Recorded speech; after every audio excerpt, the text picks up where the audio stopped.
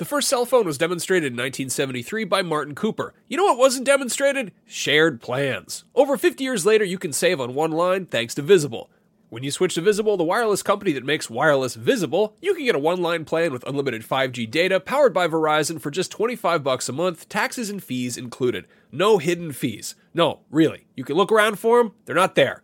Switch now at Visible.com. Save on wireless without the hassle. Switch to Visible today and save at Visible.com. Monthly rate on the Visible plan for data management practices and additional terms. Visit Visible.com. Hey there, it's Rachel Ballinger, and I am thrilled to invite you to Rachel Uncensored, my podcast where I get real with my friends and celebrity guests, where we talk about all sorts of topics. From personal stories to hot-button issues, we cover it all. New episodes drop every Wednesday, so make sure you tune in on Apple Podcasts, Spotify, or wherever you listen to podcasts. Trust me, you won't want to miss out on the fun and candid conversations we have here on Rachel Uncensored.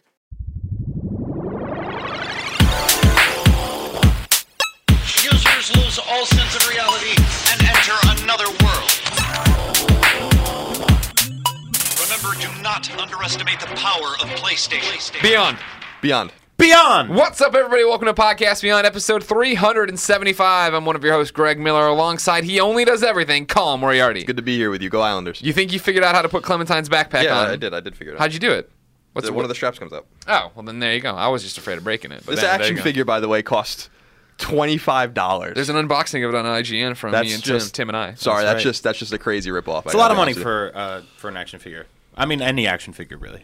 See, this is the thing, though. Over here, of course. Yeah. In Marty Sleeva's never-rotating third chair, the Italian meatball, Brian Alpatano. Rap. Thanks for having me. No, thanks for coming in. You're off. You're on vacation. Yeah, IGN is like sort of closed, but we still have stuff going on. Skeleton crew, they call it. Skeleton crew. We have Podcast Beyond never takes a holiday. You know that. That's true. We have this theory that basically if nobody worked at IGN for 6 months, articles would still keep going up. Videos would still keep going up. All this schedule. There'd be some Up at Noon episode that you and I did 3 years ago that somebody just accidentally published. Yeah. We forgot to put up, but we put a date in there, and like 3 years later, and it just goes up. So we'll be good for a while. It's life after people. So now back to this Walking Dead Clementine Telltale Games action figure, right? $25. Colin is meticulously. Colin is assembling it, taking apart, putting it all back together. The thing about you were knocking the size of it for $25. Yeah, look at this. I understand it's to scale. She's a little girl. Okay. It's still $25 for any action figure is a complete now rip-off. Here's the next thing. I used to pay $3 for my G.I. Joes, which were mass produced out of molds and all these different things, right? This isn't a mold. No, stick with me here. No, that was handmade by. Make my point before you attack me. Melissa Hutchinson sits down with a tiny little acrylic It's pen. one piece of wood. This is the whole thing of like with the McFarlane toys and the indies and stuff is that they don't make as many. So I feel like that's how they get away charging more. I'm disturbed actually when I go. My girlfriend always makes fun of me because I make a beeline when we go to Target to the toys. You got it. I do too. Isn't that weird? Yeah, just because I just want to see what people are playing with, and I always just like looking at the toys. Yeah. And G.I. Joes today, they're back, which is great. If I had more money and more, I have the money to buy them. I guess if I had the room to store them, I'd buy them all. They're like $10 or $12 each. Yeah. And I'm like. I remember walking into Child's World on Long Island and buying Alley Viper in 1990 for $2.99. So I don't know this doesn't account for inflation. People are getting a little greedier out there. I used to do basically stuff around the house for the entire day to make $5 to go to Toys R Us and drop $5 on a toy, and that's because you could get a G.I. Joe and like 2 candy bars for $5 back then. Those were the days. No, but now then you can't get anything. they were cheaply produced. Like G.I. Joes, let's not put them on a pedestal here. G.I. Joes, they had that rubber band that connected their balls to their legs. Yeah. And it would break, and you'd have to go to your mom and be like, "Can you fix this?" And she'd be like, I don't live in China. Yeah. I don't know how this was made. Yeah, it sucks because their legs got all like. Yeah, it was they just would just be like super loose. Yeah. just like real soldiers. You know what happens. God. Ladies and gentlemen, if you didn't know, this is Podcast Beyond, IGN's PlayStation podcast, the #1 PlayStation podcast on the internet. Each and every Tuesday, rain or shine, we post it as an MP3 on IGN.com and podcast services around the country/world. Then on Wednesday, the whole video goes up on IGN.com, YouTube.com/IGN, and the completely free IGN PlayStation 4 app. That's right. Good places to be. How was everybody's Christmas? It was good. Yeah, very hectic. Yeah, you were all over the place. You're traveling, man. I travel a lot for Christmas, and it's kind of a lot to do with. I just got married, so there's two. It's like I officially have 2 families. Yeah. And I went to New York City, which is like I love New York City. Like I I go there during the holidays. It's historically the best and worst time to be there, but like it's just a nice place to be. Like they get it, you know. Like here in San Francisco, we have Market Street, and we put up a couple of lights and a couple of feathers and dingleberries, but it's just. People feathers and dingleberries? People try to smoke them. It's like it's not really Christmas in San Francisco ever, really. But so you go to New York City and it's there. But it was hotter. Right. It was nicer there than it was here. So I came back here and it was freezing cold, and you know. Yeah, it's been really cold lately. But the holidays are good. It's good to be in to be able to travel. That's a good thing to do. Colin, what about you guys? You stick around here? Yeah, we just hang out here. We hung out here. We live together, Colin. I remember what I did on Christmas. What did I do? Do you guys give each other presents? No. No. Well, I bought him the Mega Man amiibo. Yeah, so that won't be here until February. There's a plan in there's a plan in action. I didn't actually think this one through properly, so it's going to come in January. But kind of like your Mega Man amiibo. Yeah, that's sooner than your Mega Man amiibo. Yeah, that's true. But I should have been more on the ball. I had a great plan for Colin's 30th birthday that I never did. So what is it? I can't tell you now. I still might do it. At some point, I will still do this. Are you saving it for his next 30th birthday? No, I'll do it for something else another time. Another thing. Did you get yourself a new phone? Maybe I'll just do it. I did. I got the iPhone 6. I'm actually going to pick one up today. Are you getting the 6 or the 6 Plus? I'm on the fence. I don't know how big I want this giant thing in my pocket. Right. I went 6. I enjoy it fine. Every so often, like, what if I would have gone 6 Plus? Yeah. I would say don't live not knowing. Yeah. I would say make the jump. I might go Plus. That's what I was thinking. Tim has it. Like everybody who has it, with the exception of one girl on Twitter, likes it a lot. I'm talking about in my personal, the people I've talked to. Right. Everyone seems like they're really happy they got the 6 Right. Plus. Pablo likes the 6 Plus. He's Pablo. Really? Smartest guy in the office. He's a handyman. Yeah. Excellent. So what'd you do on Christmas, Greg? Do you cook on Christmas? Yeah, we did. We did flank steaks with something else. I forget. Christine made a pie again, I think. Oh man, that's awesome. Yeah. I had my brother-in-law made an 18-ounce prime rib. Oh yeah. Everybody brought. They do it very smart. Everybody brings different dishes. You know, it's a potluck, I guess.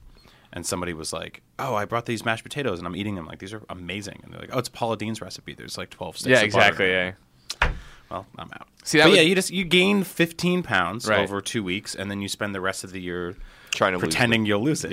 Yeah. It's good. See, the awesome thing is leading up to Christmas, Christine was off or working from home, so she could go to the grocery store. And so, like, I think Christmas Eve, Christmas Eve, she made mini Philly cheesesteaks. And I was like, God damn. Mini? Yeah. Like we had like little mini Kaiser roll kind of things, you know what I mean? I they're want so those good. for dinner tonight. Jeez That Louise, sounds they were good. amazing. All right. All right, a good everybody, show. that's been Podcast Beyond episode. No, let's begin the show with what is and forever will be the Roper Report. Time for some news. Time for some news. News in the Christmas last news of 2014. No more news in 2014. I kind of wonder, just candidly, the last episode and this episode, Yeah. we're here for you listeners, and we understand that you want to listen to Podcast Beyond, but there's so little going on. Yeah. But that I feel like the episodes are a little more boring because no, they want to hear our dumb stuff and they want to hear us pontificate. Here's on the their thing. questions. I do a lot of podcasts, as you guys know. So do you guys. Here's the thing about podcasts. They are almost always better than the sounds in your own mind. Yeah, that's a good point. No one ever listens to a podcast for information about the breaking news of I last don't know. week. I kind of feel like with all the, I kind of disagree. I think that people are here for personality and perspective. Well, that's true. Damn, nailed it. Clem's up. She's got everything in her hands. That's true. That they're here for perspective, and they're here because if you want perspective, who's better to give you perspective on your life than me? Yeah. Almost anyone. Cheesy actually. Queso wrote in with a question. I assure you he wants it answered. He's not like, oh man, I wish they didn't do the show today. But I guarantee you that there are people driving around. A lot of people listen to the show, and I'm sure that there's a segment of people that drive around in doing their job. I picture a FedEx man or something, or like a guy that's going from job to job, and he doesn't know what's going on because he's always working or he's got a family or whatever, and so these things are enlightening to him. So I just think about specifically with the Roper Report that it's lean pickings in December generally. There's got to be more informational podcasts out there than us. Well, there's got to be better informational podcasts than podcasts. About PlayStation, I don't know. I like how you said there's got to be, like you weren't sure. I would guess that there are probably 100,000 more informational podcasts than any of the ones that any of us are on. Really? They're not really those. I mean, our hypothetical abortion podcast. This is the only one that tries to be informational, I think. Yeah. Sure, there's news here, but there's also mini cheesesteak recipes and stuff. We should. I will say that the insight, the knowledge, and the facts on Podcast Beyond are almost insurmountable for any other podcast in terms based on PlayStation. Just on anything at all. Oh, on anything period. Anything period. Yeah. Cheesesteaks, Clementine, PlayStation, Islanders, Mega Man.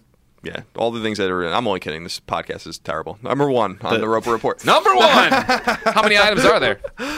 There are 5 items on the list this week. Baker's does. A Baker's 6. Number 1, if you may have noticed this, the PlayStation Network was on the receiving end of a massive DDoS attack. You might have noticed. During the holidays that forced the network down for days on end. Since December 24th, PSN's connectivity has been spotty, with few people able to access network services on the 25th or 26th of December. By the 27th, the network started to come back, but it's been intermittently down since then. Xbox Live also went down due to the same attack, but was brought up quicker and more stably than Sony's counterpart. Yep. Shocking. This story's horrible. It sucks. It's horrible on so many levels. Were there reaching effect? You were in the New York, the tri-state area Yeah. at this time? Were there far-reaching effects out there? Were people talking about this? Yeah, people were rioting. Yeah. Just in the tri-state It area. was mostly about the police, but it was also kind of. There was about like one guy in a PlayStation shirt. But this is. To me, it's like, I don't know, the guys that did this. What are they called? Lizard Gang. They sound like a team from Star Fox. They're the ones claiming credit. Yes. They were asked why they did it, and they were like, well, they did it for the lulz. Which is just like... That was the weird thing. It seems like when there was the hacks beforehand, there was like, we're doing this because of X. And this one was just like, we want to screw with everybody. We want to screw with people. Yeah. And that was the sad part for me is like, Christine was talking to her family, right? And she like, oh, you're doing like the phone calls you do on Christmas to talk to everybody and the relatives and the cousins. And one of her uncles was like, oh yeah, and we bought the system, but we're going to have to return it. It's broken. She's like, why? And she's like, well, we turned it on and we can't find the network. Something's wrong with it. And she had to be like, no, it's this. Like if you... buy this for your 7-year-old, then what? You're not going to IGN. You're not. How do you figure out what's going on? Exactly. I mean, probably just anecdotally, you guys, because I know I got a bunch too. People were just tweeting me pictures of their new consoles that they couldn't play. Exactly. Yeah, and it totally struck me as I remember growing up getting consoles for Christmas, and that just being one of the best days of my life. I mean, those days defined me and eventually got me here. And I can't imagine like my mom being like, well, so there's a hacker group called the Lizard Gang, and for the lulz, they disabled your new toy. I'd be like, why? Yeah. Like, how does their power supersede Santa's? Yeah, exactly. Like, how does that work? Harsh realities. Exactly. So, I mean, it sucks. Like, I get trying to point out flaws in a company's infrastructure. That's the sort of David and Goliath thing that will always permeate. But to do it like Christmas should be sacred is what I'm trying to say. It sucks too. Do it on any other day but Christmas. Everybody had time off. Like, I'd been talking to Fran on Christmas Eve, and I was like, I really want to get back into Destiny. Fran's super obsessed with Destiny. And he's like, what level are you? I'm like, I'm 24 at the time. And he's like, all right, I'm going to make a new character, and I'll roll him, and in 8 hours, I'll be to where you are, and we can go. And I was like, awesome! And then, like, we got home that night, and everything was effed. Everything was destroyed. And it was off the rails till, like, Sunday night. And I was like, well, I don't have time right now. And Fran couldn't catch up in time. Yeah, it's bullshit. Our friend, Cheesy Queso, that's also Steve from Oregon, but Cheesy Queso on the PlayStation Network writes, and it says, hey, guys, the PlayStation Network outages over the last couple of days have been pretty annoying, and I know how you guys feel about entitlement in gamers and society in general, which I wholeheartedly agree with. But since the PlayStation has made PlayStation Plus a requirement to play online games, are we not entitled to a more secure online service? I know this is a delicate subject and is no way comparable to the breach of 2011, but it was particularly annoying to be able to play online. It was particularly annoying not to be able to play online games on my holiday. Love to know your thoughts. Keep up the good show. Cheesy Queso. Yeah, I mean it's an unfortunate situation. Just I agree. Like I don't understand. Like that's what I was saying to people. Like I don't understand why you do something like this. You know, like that's just weird to me to like want to be that disruptive for no reason. I mean, there's like righteous things that certainly hackers can do, I guess. But like I don't feel like going after like innocent people is like a righteous thing. Like what I mean, not to get political, but like when things are leaked from bad things governments are doing, and like that's given out to the public, so they'd be like, look what your government's doing, right? And like that's I think somewhat righteous, like that's a somewhat righteous thing to do. Like whether or not it's right or wrong, and certainly not legal, but like there are ways that people with that kind of knowledge can help, and do good things. But it seems like it's always used to do terrible things to people that don't deserve to be punished because they didn't do anything wrong. Reading between the lines of their message, I sort of gathered that they did it because they wanted jobs. Really? Like it was sort of just like, hey, there's hackers in jail that can do better than this, and they're behind bars. And we've had examples in the last few years of hackers actually getting hired by major companies to be like, point out our flaws. Like, what did we do wrong? Like the movie Catch Me If You Can. That's right. With check fraud. Exactly. And that's sort of that's sort of a weird way to do it. And like again, I do kind of understand the like let's take down the giant network because we can thing. Like that's that's a David and Goliath type of thing. But I do think that like doing it in a way that affects everybody who is outside of that is problematic and selfish. Like I think making it so people can't play video games on Christmas is. So I don't know what Sony can do in a situation like this. If they want to give sort of some incentive back to the people. Like if you actually broke down PlayStation Plus is how much money a year if you don't get any deal anymore? $50 a year, right? And if they did the math on, I don't know anymore. And if it's down for 7 days of that year, then I guess they owe you. $1.75 or $3, whatever the math is. I didn't go to math school. I went to art school. I went to art school where they don't. Yeah, there's nothing like that. So I guess from there they can say we're going to give you $3 back or $5 back or here's a free PlayStation Plus game or here's an extra thing like 50.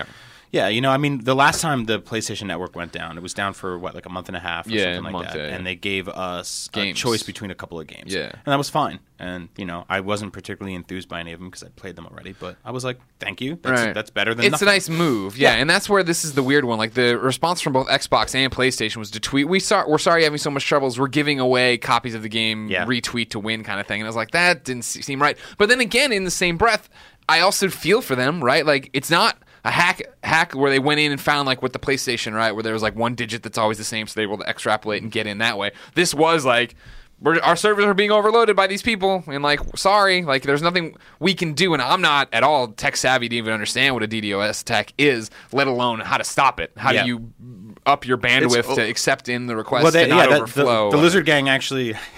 Every time I say that, I laugh. I think there's a squad. Lizard Squad? I'm sorry. There's a huge difference between a gang of lizards and a squad.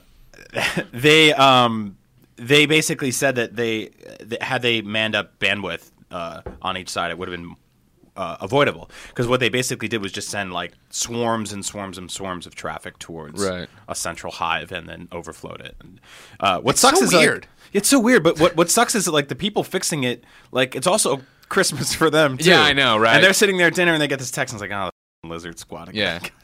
Yeah. I think I don't know. To me, it's like, as far as I understand, like what these guys did, I think that real hackers and like security experts are like these guys, like Krebs. I don't know if you guys read Krebs on security. It's like a site that comes up every once in a while. This guy, it's like a really interesting website by a guy who like deals with, like, very popular site actually that deals with just internet security and stuff like that. And he always like writes these commentaries, or whatever. He's like, these guys aren't hackers. Like, doing a DDoS is not hacking. And a lot of people were tweeting at us over the holidays, being like, "Why aren't you talking more about it?" And saying it's like, because I don't want to. Why do you want to give them attention? Like, just go about your business. I know it sucks. Like that you can't play your PS4, but like, just starve these guys of the oxygen they want. And like, if no one fed into it, just like many other things on the internet, you could just suffocate it and it would go away. Yeah. Sure. Like that's just the fact of the matter. Now I understand that like it's impossible to coordinate something like that, but I'm not going to contribute my own. I'm not going to like give them any oxygen, extra oxygen by talking about it. And, like, let alone 10 minutes on the world's number biggest one PlayStation. PlayStation. Well, when it was happening, now it's over. I mean, now it's the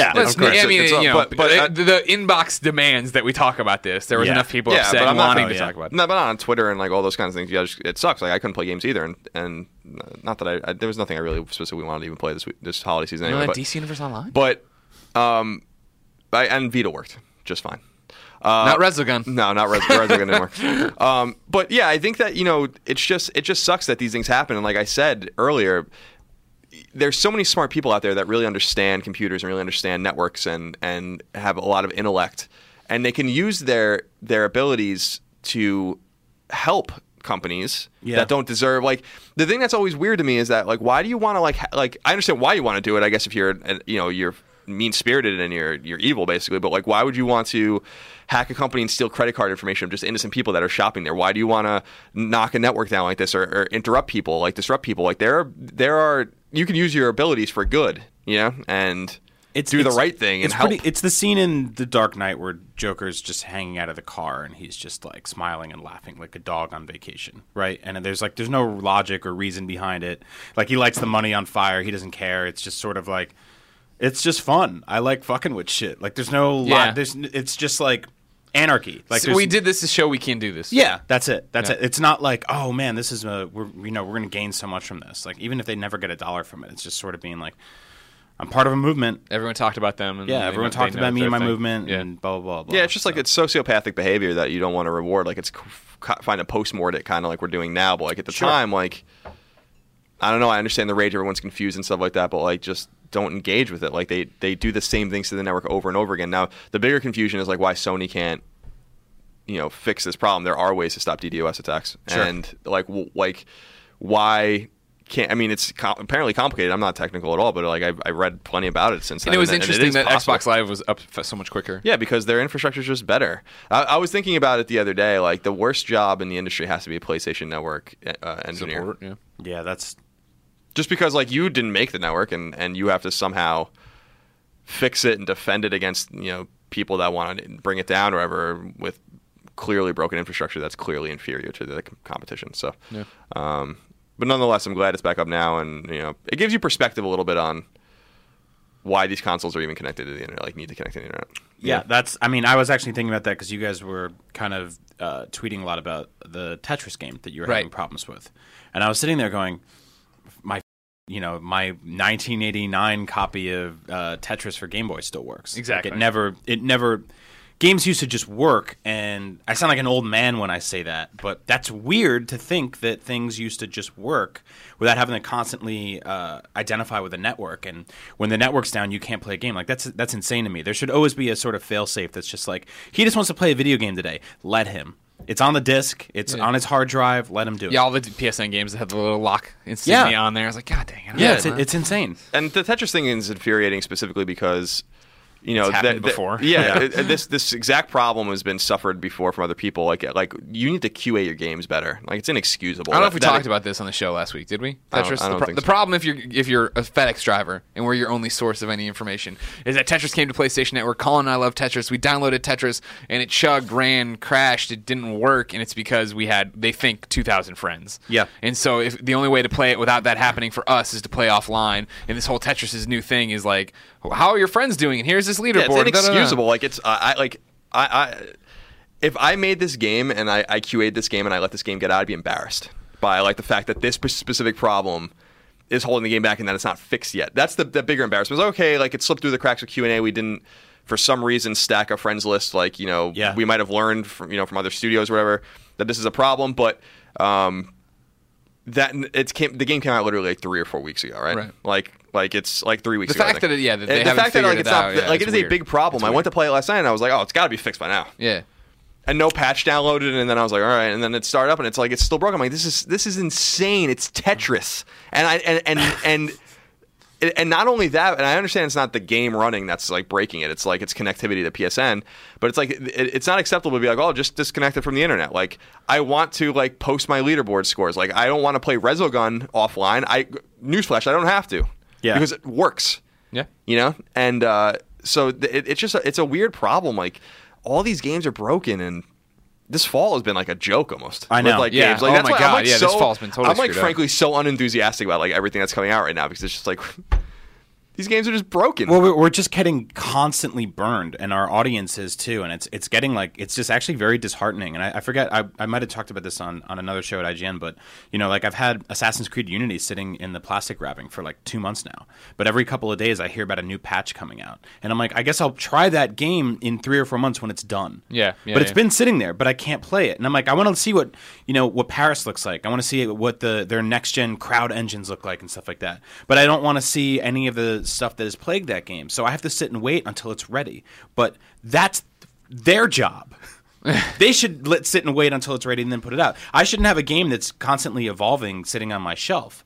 I should be able to play something when it's ready. And to add an additional wrinkle to the Tetris thing that's interesting, that licensing agreement that I believe Ubisoft has with Tetris now has caused Nintendo to, starting I believe January 1st, remove all versions of Tetris off the eShop on 3DS and Wii U. I didn't see that. So the original Game Boy Tetris that I talked about still works. Yeah, it does on my 3DS for the next 48 hours. And now if I don't have it downloaded and saved on my 3DS forever, it's gone. Which means that pretty much the last Tetris you can play now is that. Yeah, and I don't think it's so uncommon for these games that once worked to just be totally broken now. Like when you think about Call of Duty had problems when it came out, but like matchmaking and all that was fine on previous Call of Duties. Yeah. Like, Battlefield obviously was maybe the canary in the coal mine last year. That game was friggin' totally broken, and a lot of people, that game is still totally broken. Yeah. I don't play Battlefield, but that was sort of a preview of things to come for this year. And honestly. it's My God, they're working out the kinks for everybody. It's Next year I will be agree fine. with you. Like, the only way, let's be frank, like the only way you stop this is to stop buying their games until they fix them. And they don't care about what you say. They care about what is in your wallet, and if you give it to them. Yeah. That's it. That's what they care about. So, and it's not one or two publishers. It's a lot of publishers. It's the first parties. It's everybody. They care about the money. And that makes perfect sense. I feel like it's like a borderline like class action lawsuit territory where you're looking at people who are buying games en masse and not being able to play them. Like, I can't think of anything else that works like that. Like, if I buy a book and it's missing 10 chapters, or I order a pizza and they send me a dough and 2 pieces of pepperoni, they're like, the sauce and the cheese are coming in 3 months. That's bull. That shouldn't work like that. Like, that's insane. Yeah, and I think that I personally think that it makes the most sense for these publishers to be like, we're just rushing these games out, and we need to be honest with ourselves that they're not ready. Yeah. That the ideal should be that a game works out of the box and never needs to be patched. Yeah. And that like the 1.01 patch that is released for every game should be like the little things that like stability and fix a typo somewhere or something, but like not an essential thing. It's like when Not 13 gigs. It's like when Killzone came out. On Vita. Like on Vita, like Killzone wouldn't even fit on a 4 gig card because like you could download it, but then you couldn't download the patch and the game wouldn't work. Like there's all these weird things like when like Borderlands or other games like these have massive patches that are as big as the game. The game's already 40 gigabytes on PS4. Like how much more data do you need? Like the game should just be fixed and refined before it's released. I agree, and it's also because they sort of selfishly assume the responsibility of the user to sort of shoulder all of that bandwidth too. Like there are people that we have unlimited data plans. We're in San Francisco. Ooh, we're so great. But there are people who live in places where they're just like, hey, I have like 3 gigs a month, 2 gigs a month, like, and you give them an 8 gig download day one, and it's like. That's a problem. Like someone's paying over usage charge on that. Like that shouldn't ever happen. Things should be ready and then they should be put out. And if they're not ready, they should be delayed. And if that means that some dude at some company gets fired because they didn't meet their quota for the year, I don't care. Yeah, that's not my problem. Yeah, exactly. I just want to play video games. And at the end of the day, I think that, a lot of this is just another reason why I love indie games and why I love smaller games and smaller studios, because their games work. Yep. You know what game didn't have a problem? Shovel Knight. Yep. That game didn't have any problems at all. It was fine. Yep. It worked just fine. You know what game had a massive problem when it came out? Dead Nation. Dead Nation. Oh my God.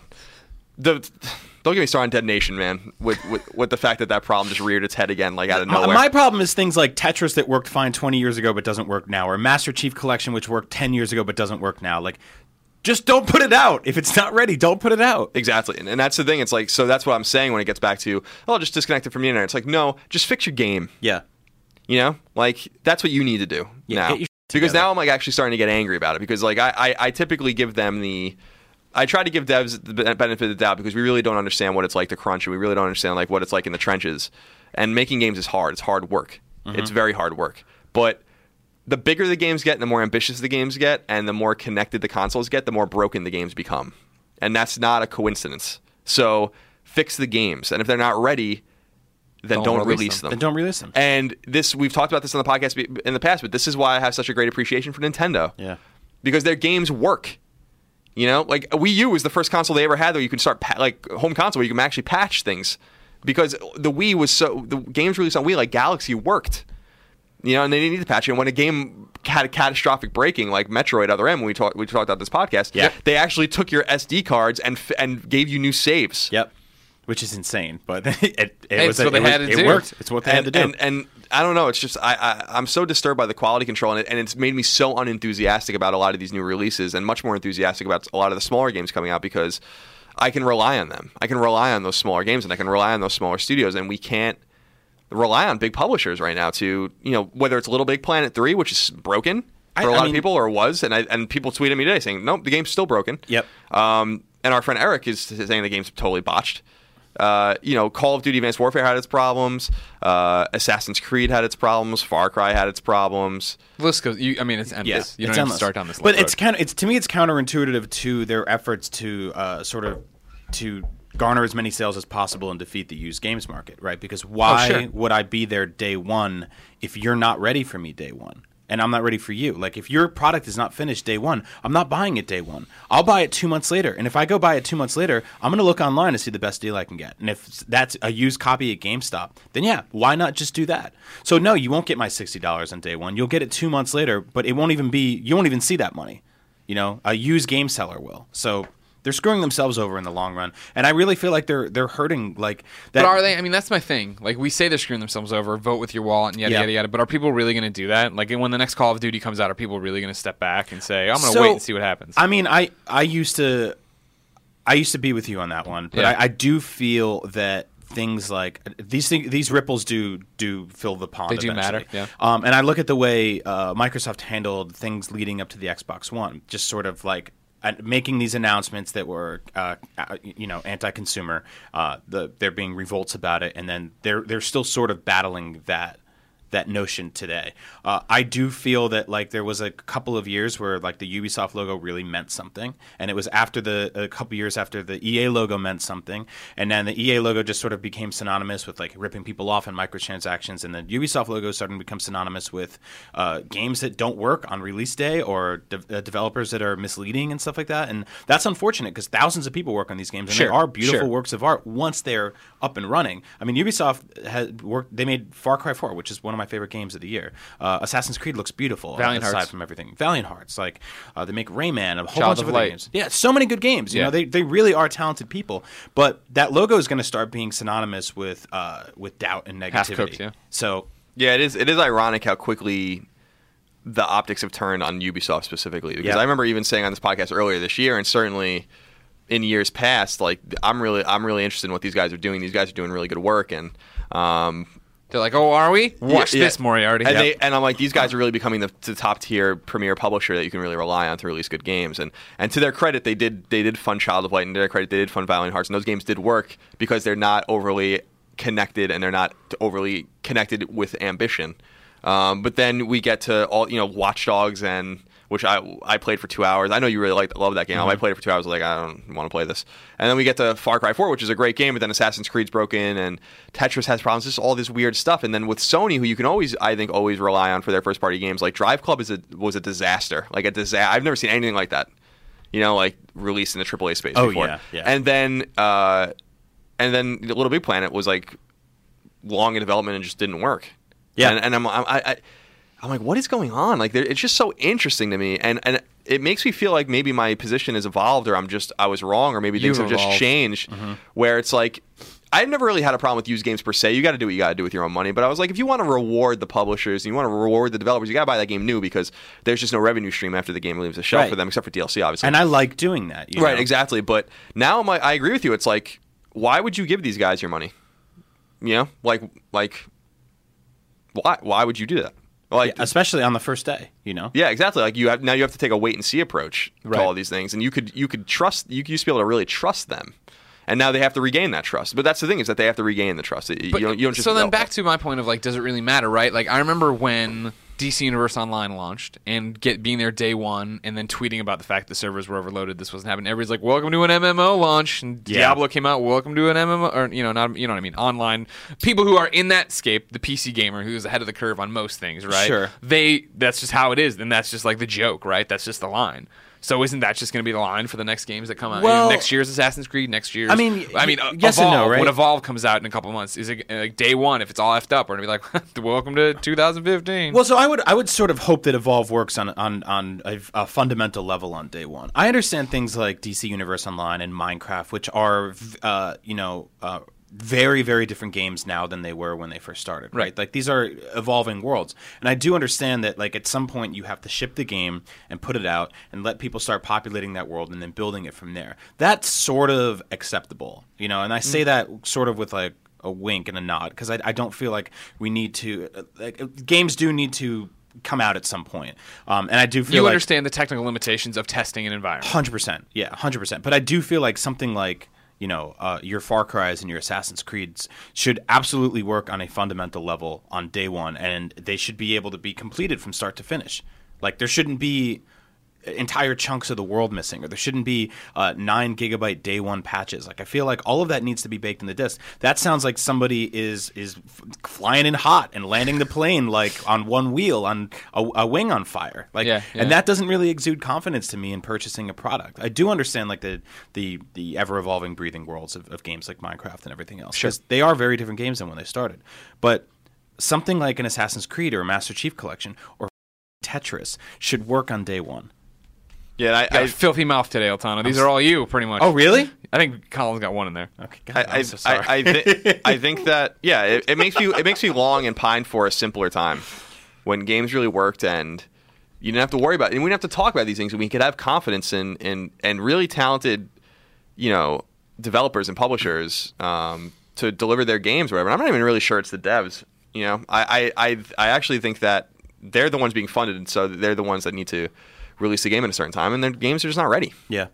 Or they're not being tested properly. That's just weird, man. See, and that's what I think it comes back to that in terms of testing properly and how. Like, I don't think that there's a checklist that includes full friends list. I don't think Sony has a way to populate your dev kit to its full potential than to have it test on a retail server and see what it's like. Mm-hmm. So that's like when it happened with Tetris and it was all screwed up. I did like when I did Colin and I did a Let's Play earlier today. Here's how it doesn't run. Later in the afternoon, I did, hey, Ubisoft's come by, showed me unplug it. That's not a solution, but it is. And I talked about how I felt for them, right? Because the comments, of course, were like, I can't believe these developers wouldn't know what to do. The Ubisoft's made how many PlayStation games? It's like, well, Ubisoft has, but this is a different developer who isn't out there doing. They weren't on Assassin's Creed. They don't know this. But now there's the difference of it's 2 weeks later or whatever, and there's still no fix. That's when I think it's more on them to have figured this out. But on the backside of it, before it comes out, the fact that Xbox ran fine and was it Steam ran fine or whatever, they didn't have these problems is the fact that PlayStation is a different beast. And PlayStation, are they communicating that to third parties? Are they saying like, here's an issue not a lot of people, but 0.111% of people run into, blah blah blah blah. Yeah, no, I think that there's a failure on many levels. Yeah. Like, the fact is that, like, yeah, we were talking about, like, forgiving the online environments evolving and things not working. I guess so, but games do come out that are massively multiplayer that work. So, like, it's not like this is there's got to be a question of competence at some point, like,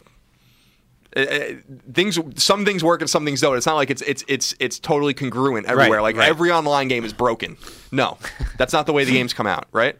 Like, forgive me if I'm wrong, but didn't Destiny work fine? Yeah.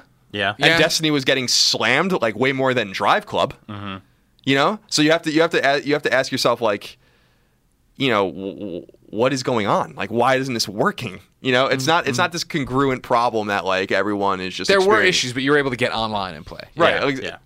And you iron those kinks out, but Destiny worked. Like, you could play it. Yeah. I remember because everyone was playing it. Yep. And to me, it's just, I don't know. I've just had a lot of time to think about it because I've just not been playing, a lot of AAA games. I'm working my way through Call of Duty Advanced Warfare's campaign, which is weird. I don't like it that much. Really? I'm a big Call of Duty fan. But you love Kevin Spacey. I do love Kevin Spacey. It's just weird. There's too many. As a tangent on Advanced Warfare, did you guys play this game at all? I haven't done it yet. No. There's way too much crap in that campaign. Like. Yeah. I just want to shoot things. See, I heard you don't play much. Yeah, the essence of Call of Duty is its awesome shooting mechanics. Mm-hmm. No one does it better than Call of Duty, at all, in my opinion. Like, I don't know why everyone doesn't just replicate everything they do in terms of shooting mechanics. But there's like all of these times when you're not shooting. I'm like, there are multiple parts of the game that I just failed over and over again. I'm like, I don't even know what you want me to do. Yeah. There's one part where you are hanging off the side of a truck on a highway. And you have a pistol with 6 bullets in it, and you're just driving around, and there's these 2 guys on the truck, and you have to shoot them both. And I'm like, it's easy in premise, and you do it eventually, but like you just fail like over and over again. You're like, you can't aim. Like, why? This isn't fun. This is stupid. That. Why can't this just happen automatically? Then they have all these QuickTime events with the icons that are just white and little, and you don't even know. Like, you don't even see them half the time. Mm-hmm. So you just fail, and I'm like, I don't even know. Was I supposed to do something? There's one part where you have to identify a guy in a crowd. Did you do this part where you have to identify? And I failed that literally 20 times until I was like, I don't know. Was it GTA 5 that let you just skip missions after you failed them a few times? There's some game in the last few years that I really love for letting me do that. I know what you're talking about. Yeah. I forget what it was, but I was just like, this is great. Let me do this in every game because I can't deal with it. Yeah, Call of Duty games, they're just like. they're some of the busiest looking games I've ever seen. Like I feel like they get 2,000 people to they're like, so today you're rendering 95 different trash cans and you're going to make a toilet seat and you're going to do 60 newspapers, and everywhere you go there's just objects and they're just busy as hell.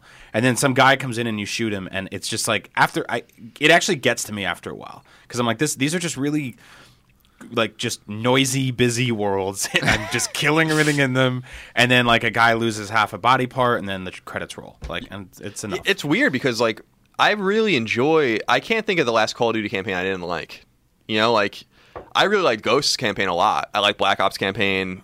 World at War was a really good campaign, but that game was hard as hell on Veteran. I couldn't beat it on Veteran. Like that was one of the few games I've ever encountered where I'm like, I can't play this game. I'm out. Like it's impossible, you know? And to the point where in World at War, like the best technique a lot of people were using was just to run. Yep. So like just run, like to get to the next checkpoint over and over again, and like that game was impossible. But with this particular game, I was disappointed. I was really excited about it. It was actually one of my most exciting games. It's just like an action movie you play for 5 hours. Right.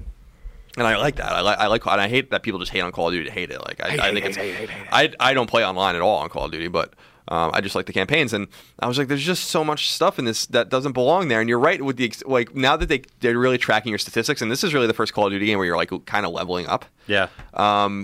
I like look at my thing and I'm like, I'm in the 10th or 11th mission of the game, and it's like I've killed like 810 people. Yeah, it's insane. I'm like, Jesus Christ! I'm like insane. a mass murderer. Yeah. You know, and how many? And I got 120 of them with headshots. Yeah.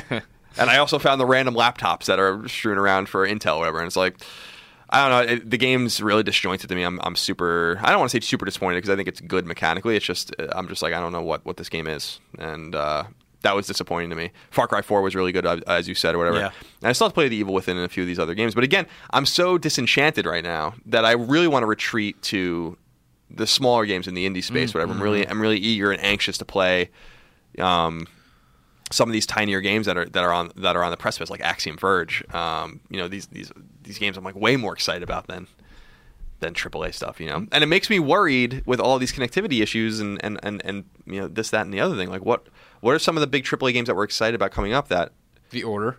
like the Order or Uncharted or whatever that might also be fundamentally broken. Bloodborne, I'm serious about. There's online connectivity to that. So yeah, we don't know what the Order's online connectivity is at all. My sense is that the Order is totally single player. Okay. I suspect. I bet you there's no multiplayer in it at all.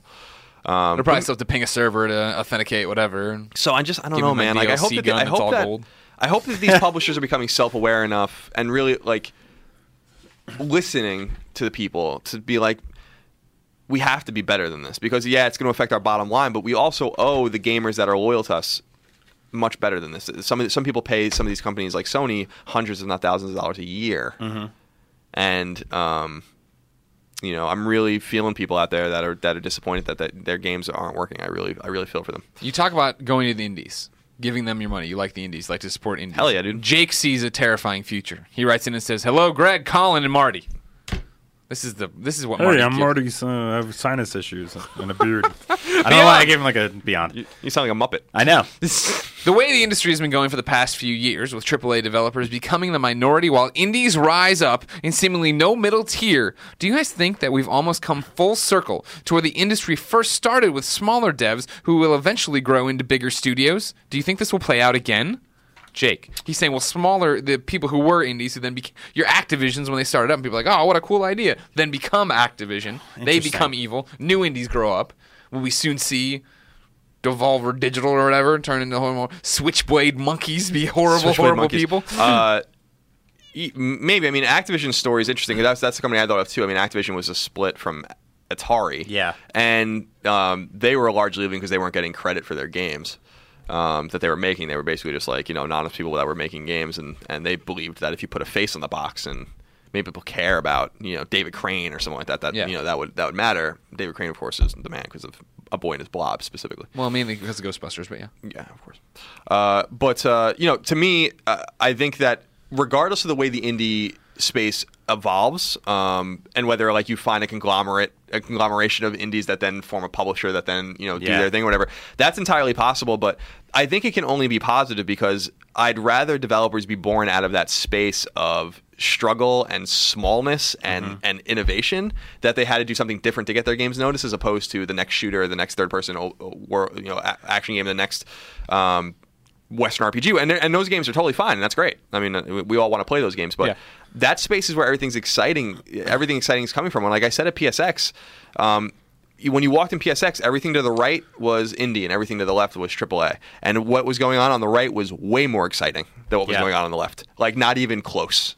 You're breaking David Jaffe's heart. And there was definitely exceptions. I mean, I think Drawn to Death, we said during the thing, was a great innovation, a totally brilliant idea. Whether or not it pans out, I have no idea. You played it. I didn't. It was a lot of fun. And it also looks more like an indie game than any AAA shooter out there right now. Yeah, exactly. Well, that's the whole thing, right? The whole Bartlett Detective Agency is what is that? You know, that's indie to an extent, right? Like, I guess Sony San Diego is like supporting them or whatever, but.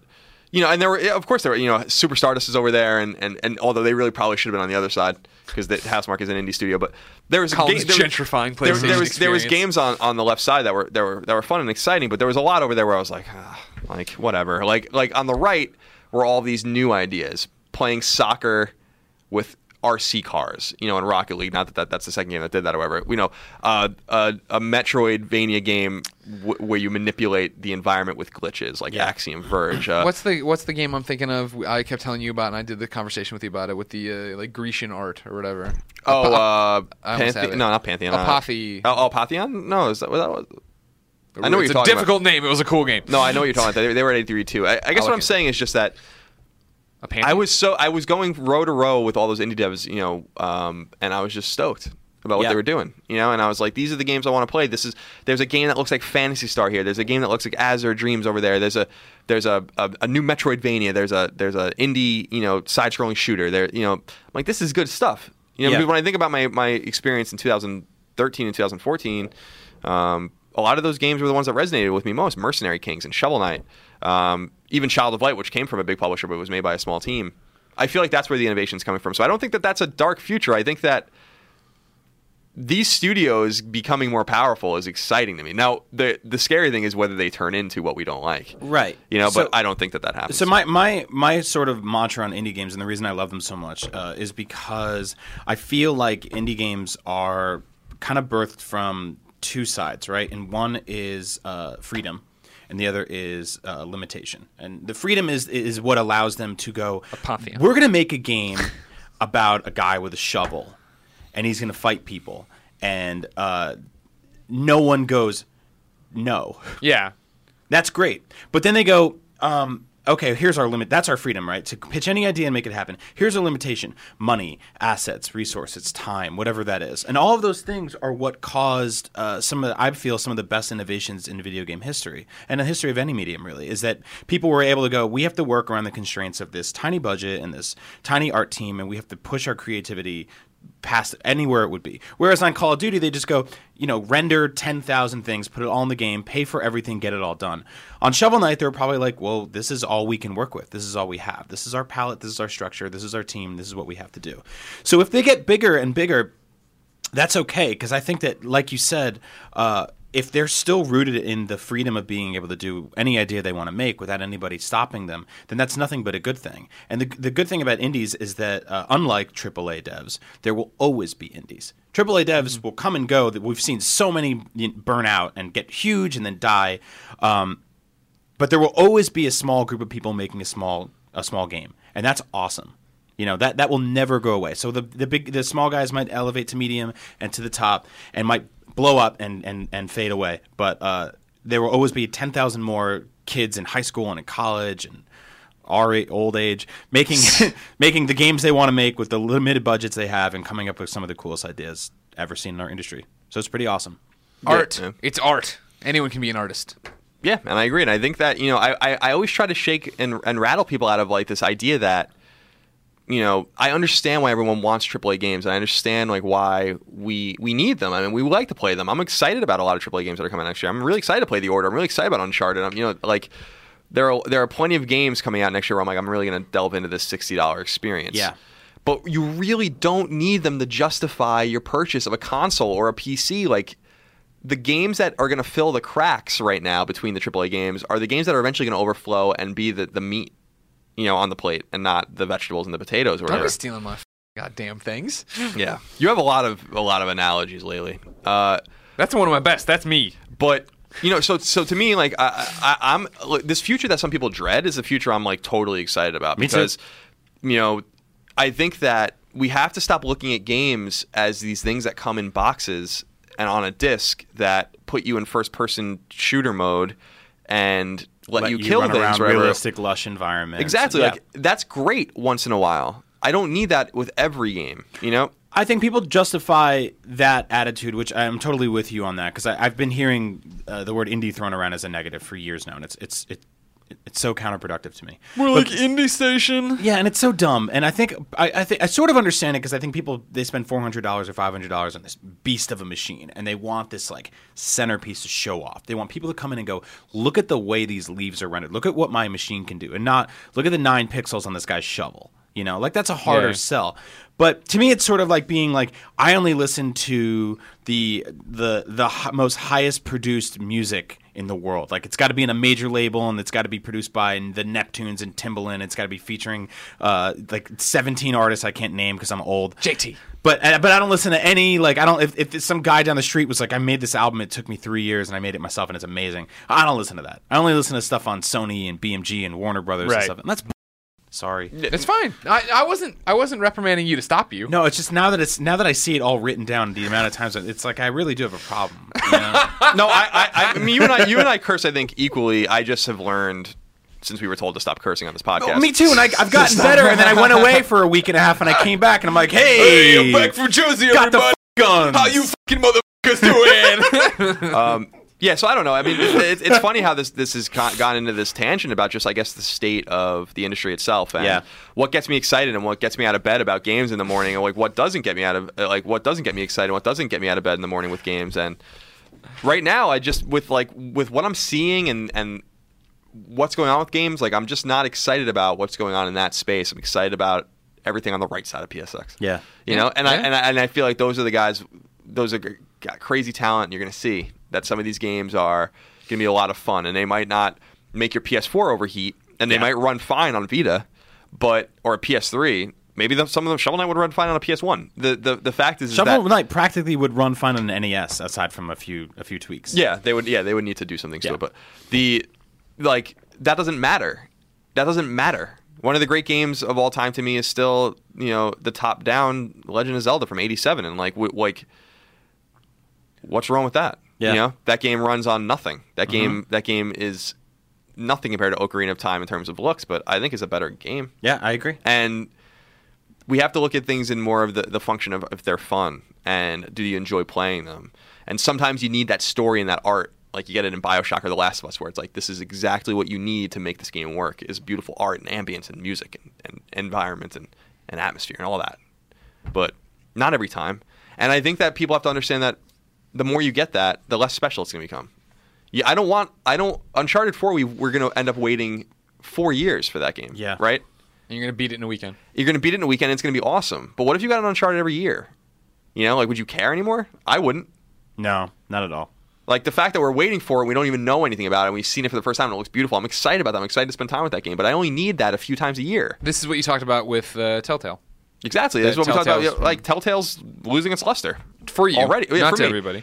Because they're just doing too much. What does it mean now to be a Telltale game? See, that's the thing. DJ writes into Beyond at IGN.com just like you can. It says, hey, Greg, Colin, and probably not Marty. Beyond.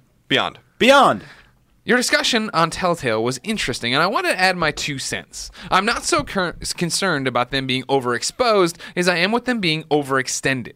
I'm just hoping with all the plates they have spinning, they can continue to maintain the quality in all of the series they have going. Despite this concern, I would probably gladly hand over my firstborn, and so would my wife, if they did a Doctor Who season with the 10th Doctor and somehow were able to get David Tennant to do the voice acting. Keep on podcast and beyond. It's an interesting point. Yeah. I think quality with Telltale games is a relative term in the sense that, in my experience, the story and the writing and the choices, the characters are Superb. great. Just like really almost unrivaled. Yeah. The technical aspects of the game. The technical, and that's what we were saying. I started playing The Walking Dead season 1 on Vita when I was going to Tokyo 2 times ago, and the game just didn't run well at all. And I was like, It's a okay. slideshow at times. I Yeah, did the exactly. I did the same exact thing. It was it's- like that on PS3 too, which Yeah. was the other Well, side. it's way Not- worse on. It's I way worse know, on Vita. I know. Yeah. But the point is that if they say, I'm glad people are enjoying these games, more power to you. And if people want to keep buying them and they want to keep making them, great. But you have to wonder and reflect on the fact that maybe if they stop taking some of these projects, they can fix their engine, and then jump back in and give you something like to me. I've not played anything but The Walking Dead from them, except for Back to the Future. You didn't do season 2 yet either. No, right? no. All right. And I should do that. Maybe I'll do that today. And I look at it, so I'm like, I'm not like a huge fan of what they've been doing to the point where I need to buy everything they're doing because I'm waiting kind of for these seasons to finish and kind of get into them. And like, I want to play Game of Thrones for sure. I don't think I want to play Borderlands, but It's funny. to me, I look at it and I'm like, wouldn't it have been more exciting if, in my opinion, if they were like, we did The Walking Dead and we did season 2 and maybe we did The Wolf Among Us or whatever. Now we just disappear for a while and we release the season 3 of The Walking Dead and it's a totally different engine and it's beautiful and it runs perfectly and that would enhance the experience, because for as immersive as those games are, there are times on a technical level where you are removed from the experience. 100%. I remember there was a point where the game stopped working for me, like in some way. I don't remember the exact details when I was playing season 1, when the kids are like with their teacher in the woods, or whatever, and they're spoilers. Oh yeah. Yeah. The Walking Dead season 1 spoilers. They're walking in the woods with their teacher when something gets caught in a trap or something like that. The gym gets caught. And I wanted to get him out, but I could, like, something was happening where the game like wasn't responding right, Yeah. or whatever, Yeah. and so it changed the story.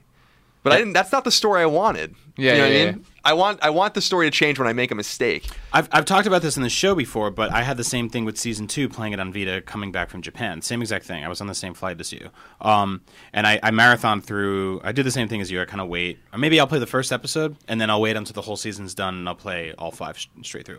But there was a character who pulled out a gun, and the game skipped 10 seconds, and then the character was dead, and I don't know how that happened. I'll never know how that happened, and that is forever ingrained in my game forever. And it felt like watching a made-for-TV movie, where it was just like an important part was just cut out. It was like yippee-ki-yay, mother father, and then then the credits roll, and that sucks. Like, I don't know if they lost a bet and they have to use the same engine for 10 years or something like that. But I'm with you. I'd much rather see them go, hey, we're going to spend 6 months to develop an entirely new. Because what I don't understand, and again, I don't make video games, so I don't get this. But how taxing is what they're doing at any given moment. Like, there aren't 10,000 characters on screen. I'm not running around like a lush. The problem is optimization, Yeah, I right? guess Because so. it's the fact that it, for the most part, runs fine on PC, except when it eats your save and deletes your data, and then it's like the law of diminishing returns. Yeah. You have to get it out to all these different platforms, and because they're on everything. It's They're on everything. from iPhones to the highest end PC Yep. that game is working on.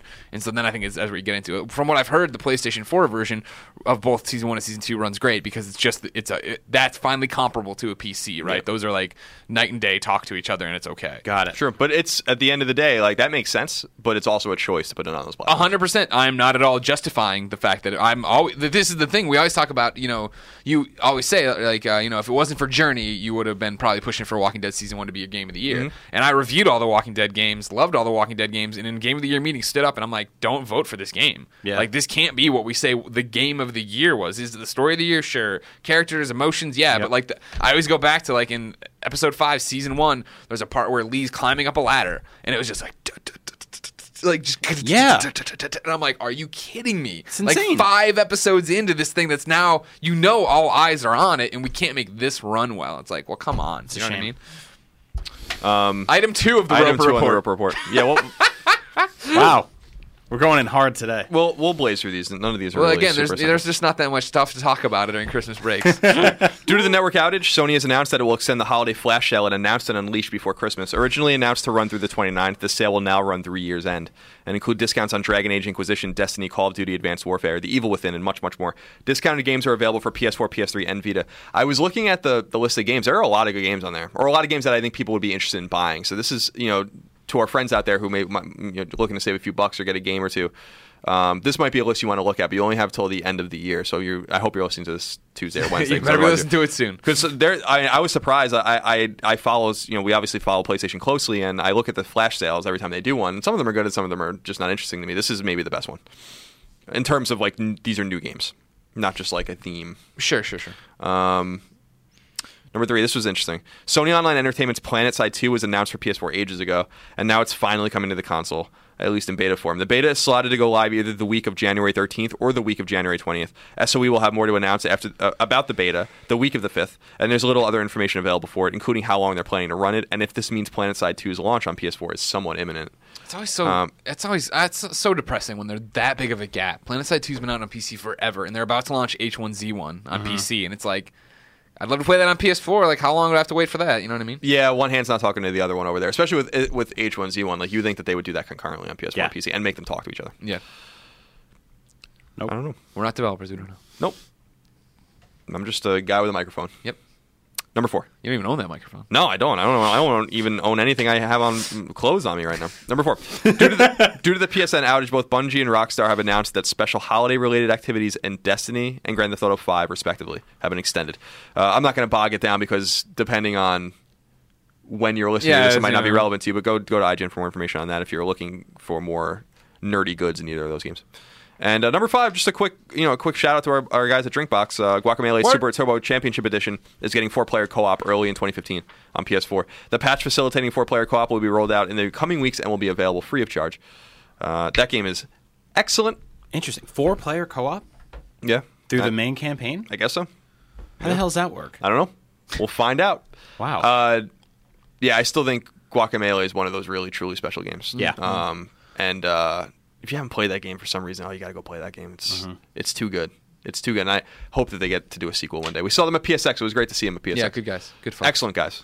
We flew to Toronto. We thought because we had a flight to Toronto to go see Frank, our friend Frank. What a Frank! There was the 3 of us. Unicornus. And we don't call him that. He gets so mad. He does get so mad. Unicronus. Everybody knows Frank. And Drinkbox is also located in Ontario. So I emailed with them in the weeks before, and I'm like, "Are you guys leaving PSX like the Sunday night going back to Canada?" And they're like, "Yeah." And I'm like, and it was like the same time. And I'm like, "We must be on the same flight." And it ended up being we were not on the same flight. We didn't know until we got to the airport. We'd gone in separate cabs. We're like, "We'll see you at the airport." Yeah, we got there and like, no. We had dinner with them, and then we were like, "All right, we'll go to the airport." And we just never saw them. They emailed us on Monday like, "Did you guys make it? Like, are you really? okay?" Yeah. Brian. Hi. All those games sound cool, but I want to know what came to stores now, so where do I go? The Andrew Goldfarb Memorial official list of game releases on IGN.com and Amazon Prime. Something like that. How did I do? I have to look because I was looking the other day.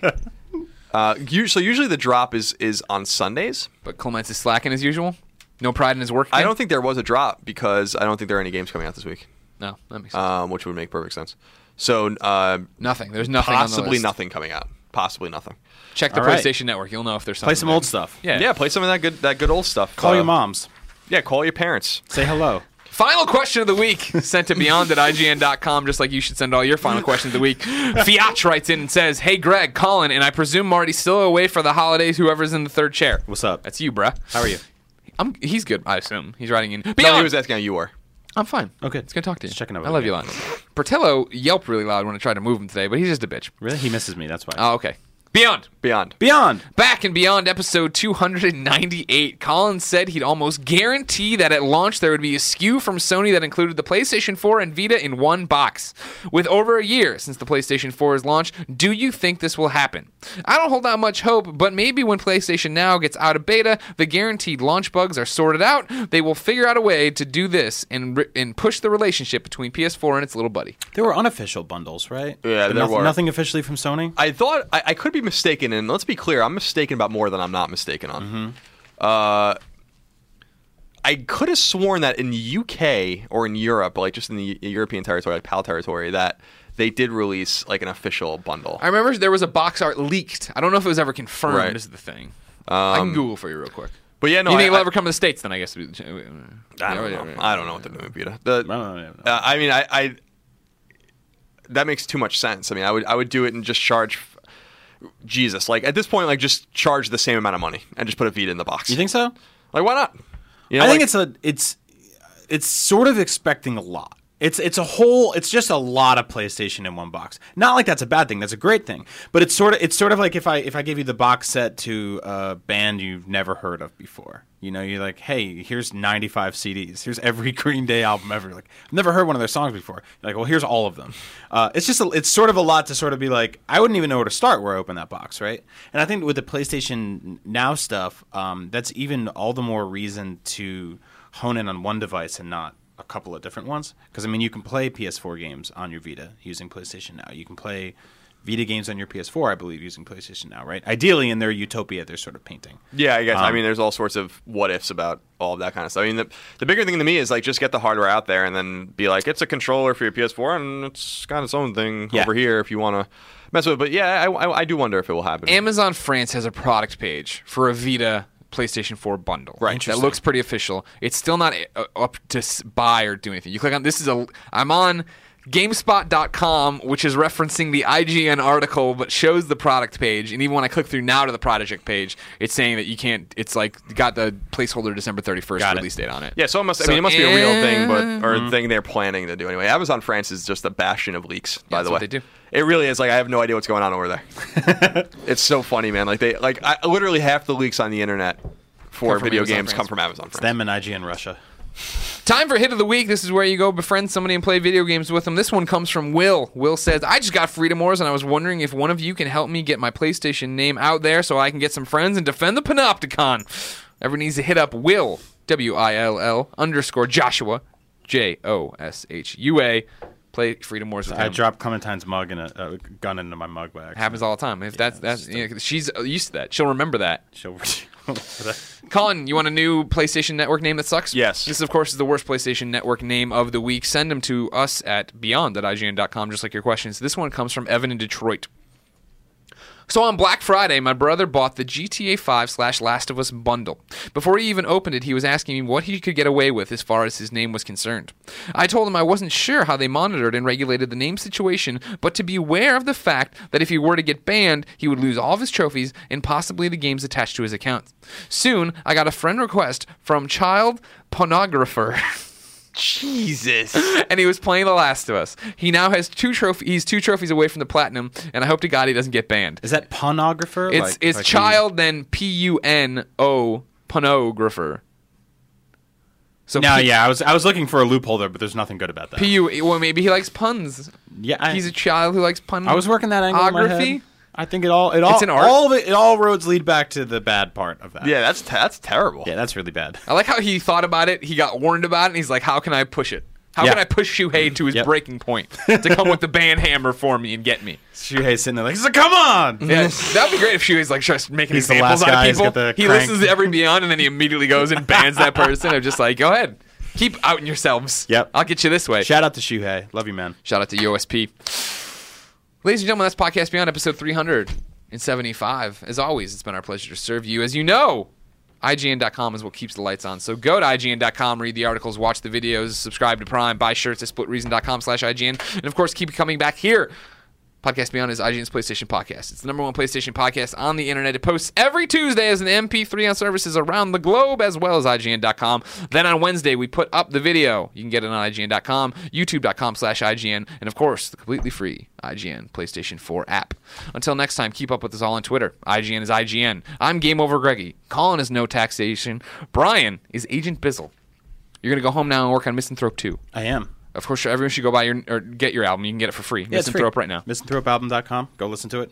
It's good. We've played it on the show before. That's right. Okay. Good. Enjoy. Oh, I do. Yeah, all right. Often. As you know, every Podcast Beyond ends in a segment we call Ryan's Wrap-Up, where we play a listener-submitted song, send them to beyond@ign.com. This one comes from Brett. I don't think it's Bret Hart, but I hope it is. The Hitman? Yeah, exactly. For all intents and purposes right now, it's Bret Hart. Bret Hart writes in and says, "What's up, guys? I was hoping you could play this song by my band, Riding the Skyline. It's off our upcoming EP, and it's titled Away. It hasn't been released to the public yet, so you'll hear it here first. Beyond fans, check us out on Facebook, give us a like, and post a hearty Beyond on our wall. Love you, dudes. Keep on being awesome. Once more, Beyond." And that was from Bret the Hitman Hart. Bret the Hitman Hart, it's our pleasure to play Away from Riding the Skyline. Beyond. Beyond.